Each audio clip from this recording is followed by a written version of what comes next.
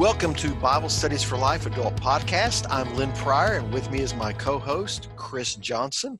And we're glad that you have joined us for this particular podcast, as we're going to be talking further about this study, Why Do I Need the Church? But joining Chris and I today is Brian Gass. Brian has been with us before on this podcast. So Brian, I am glad you joined us again today. It's great to be here. Thanks, you guys, for inviting me. Now, Brian is the content editor for the adult portion of Bible Studies for Life. Well, I should clarify that. The adult resources within Bible Studies for Life Adult, because we have senior adult, which Chris oversees. There's also young adult. And then Brian handles the content for the adult resource, which is, it's designed the idea that if you have young adults and older adults in the same Bible study, they can have an effective study. And so Brian does a great job with that. Brian also is a bivocational pastor here in Middle Tennessee. Brian, your plate is full, isn't it? It is, but it is full in a good way. We love serving the church. Right. And so go ahead, Chris. Brian, I don't always get to look at your personal study guide, but let's just pay you a compliment. It's very clean, very easy to use, very digestible. And if the folks who are listening to our podcasts haven't paid attention to the personal study guide, it is really useful, helpful, very, very easy to use, clean. It's got some pop to it, but we'll give credit to my designer. That's for sure. Well, he does a great job. It's a good reminder. I mean, Chris, as well, we're patting each other on the back. I got to say, the senior adult resources just is good too. It's laid out different, but I think it's just a solid resource. So, congratulations to all of us. Yay, we're great. Thanks. Our study today, and all of the studies for why do we need the church, why do I need the church, springboard out of the book of Ephesians. So we're looking at Ephesians 4 today, and talking about the reality that we support one another.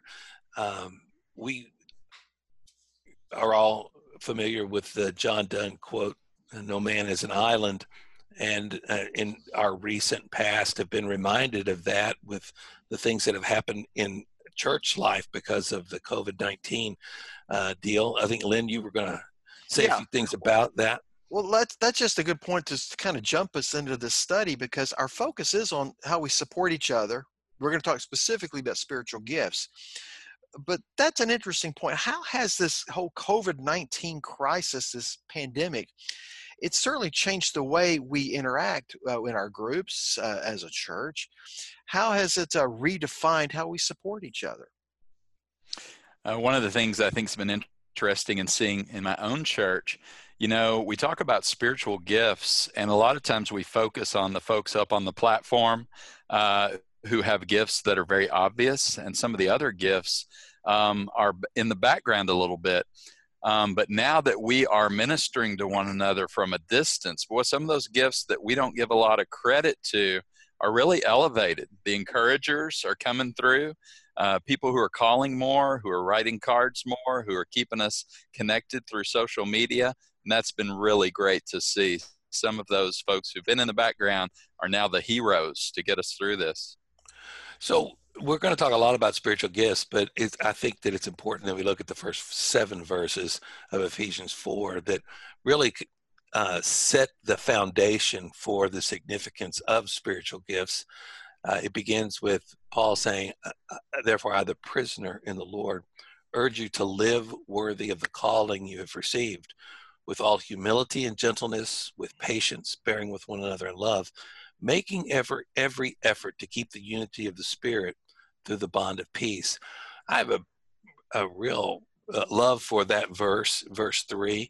I was, as a young pastor, a lifetime ago it seems, I was a part of a church that had a group of leaders who really making every effort to keep the unity of the Spirit through the bond of the peace their purpose. They were going to see to it that no matter what, the unity of the body was going to be kept in place. They took this, they lived this verse out. They made every effort to see that unity was guarded and protected in the body. One of the questions, Brian, in your study is, why is unity so important for a church?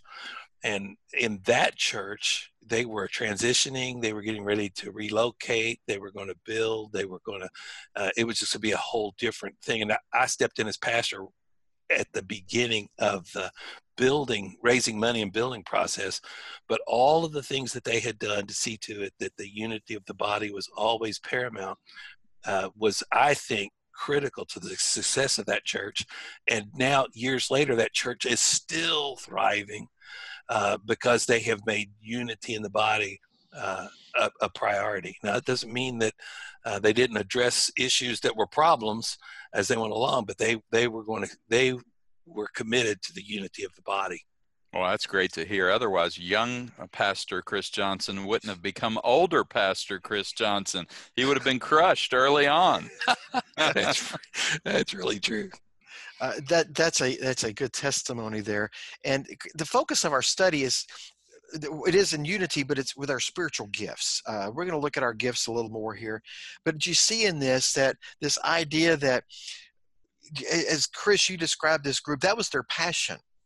But with this, we need to be reminded it should be the passion of all of us as believers in the church, that however we're gifted, we should be using that for the sake of the unity of the church. It's a good word, Chris. Thank you for that. Well, again, going on with the passage, Paul says there's one body and one spirit, just as you're called to one hope and you're calling, one Lord, one faith, one baptism, one God and Father of all, who is above all and through all and in all. Now, grace was given to each of us according to the measure of Christ's gift. So again, springing out of that foundation, he turns and begins to speak in verses 11 following about spiritual gifts. So why don't we talk about that at this point? Okay. You pick up in verse 11 where it says, and he himself gave some to be apostles, some prophets, some evangelists, some pastors and teachers, equipping the saints for the work of the ministry to build up the body of Christ, until we all reach unity in the faith and in the knowledge of God's Son, growing into maturity with a stature measured by Christ's fullness. Now, you will see in this passage that their role in the church is to equip the rest of us for our role in the church. Yeah, pastors love verse 12, that's for sure. To just remind all of us that pastors aren't the ones to do all the ministering, but to be the ones equipping others for ministry. There just aren't enough pastors in the world to get the job done that the church needs to get done. It does take all of us. We need to be reminded of that. Yes, we do have that mentality that often the pastors do all the work. We just expect them, or anything that's happening in the church, that pastor is going to be a part of it. There is unfortunately, a consumer mentality among a lot of Christians. If they've ever moved to a new town, for whatever reason, they're looking for a church home. The first thing we think of is, okay, where's that church that's going to help meet my needs? That's going to provide the right program for my kids, for my teenagers. We look at it for what is that church going to have to offer me? And we tend to forget that God has called us to offer to the church as well. We're all equipped.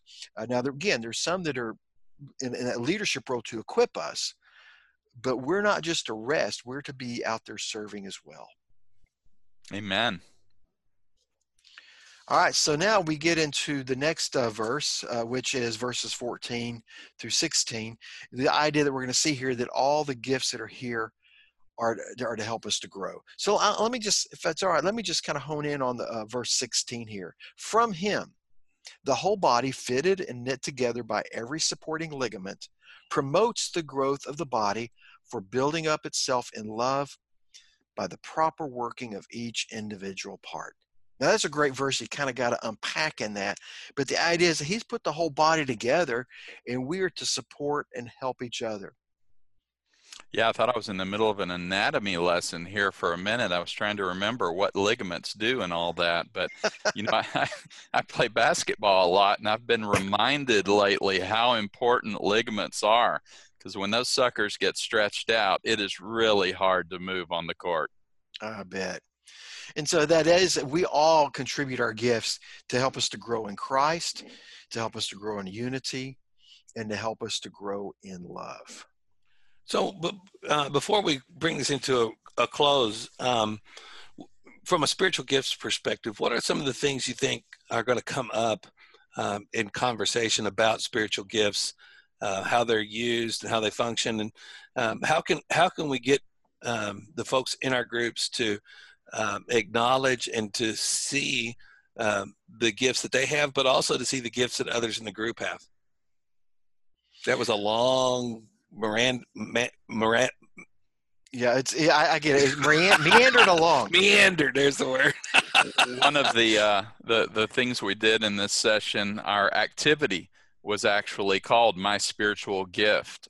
And we asked people to go down and put a check near the spiritual gifts mentioned in Scripture that they recognize in their own lives, and to answer questions about those. But I think so often, we do get spiritual gifts inventories and things like that. And as we talk about it as if it's a great mystery to be solved, that this is a huge problem to be overcome, that if we could just figure out what our spiritual gift is, then we would be able to minister effectively. But, for the most part, people are ministering through their gifts. They just need to recognize what they're already doing, I think. And so that's one of the things we tried to call out here in our session. Exactly. Brian, I've never been a huge fan of spiritual gift inventories. I don't mean that in the sense of they're bad, but it's more like just going down the road you just mentioned. There are people who go, yeah, I really want to serve, but I don't know what my spiritual gift is. So it's like they have to know what it is before they do it. And Brian, you said it so well. And it's just, if they would get out there and just, what is it you're passionate about? If someone mentions a need in the church and that just kind of gets your motor going and you jump in, that's what you like to do. And guess what? That's probably where your gift is. And that's where we play a huge role as a body too, when we affirm one another in what we already see others doing.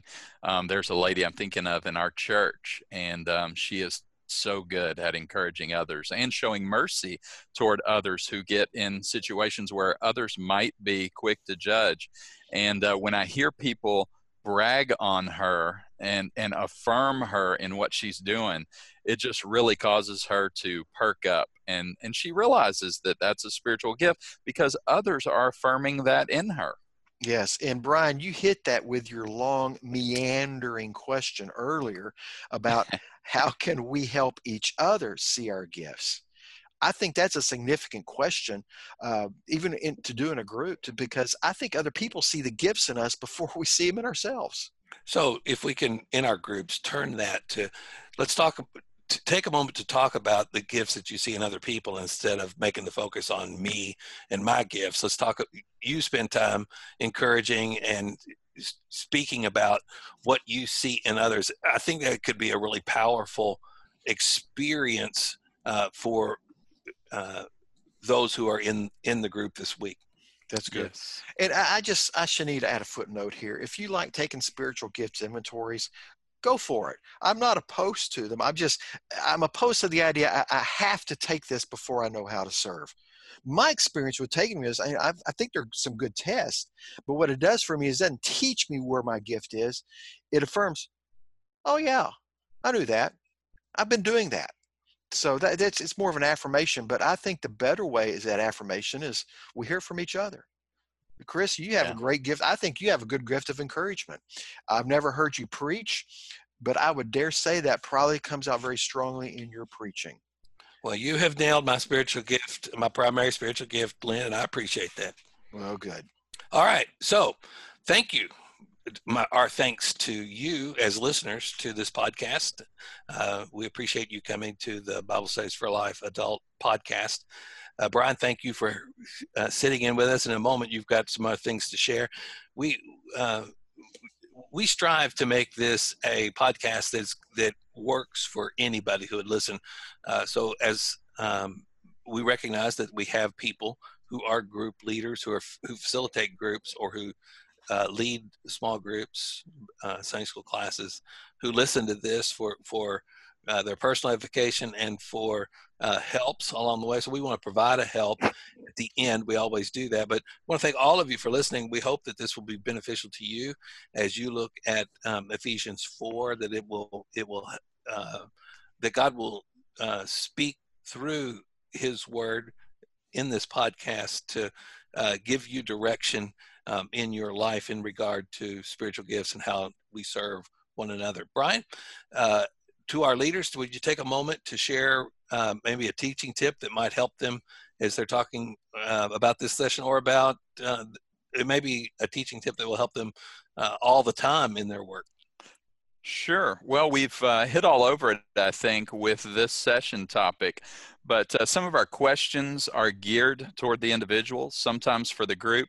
I almost always will end with a group question of how can we do this together. In this particular session, we started with a group question and ended with a group question. So even if those questions aren't geared toward the group, a lot of times you can follow up as a leader by applying it to the group and by helping the group see it in one another rather than just treating it as an individual thing. Spiritual gifts often, and when we talk about them, they're about the individual, but they really need to be seen in light of the group. So let's focus on building our groups even as we build our individuals. Good word. Good word. We appreciate that, Brian, and hope that you will take that to heart as you're having conversations about spiritual gifts in your groups this week. Thanks again for listening to Bible Studies for Life Adult Podcast, and we hope that we will have the opportunity to share together again soon.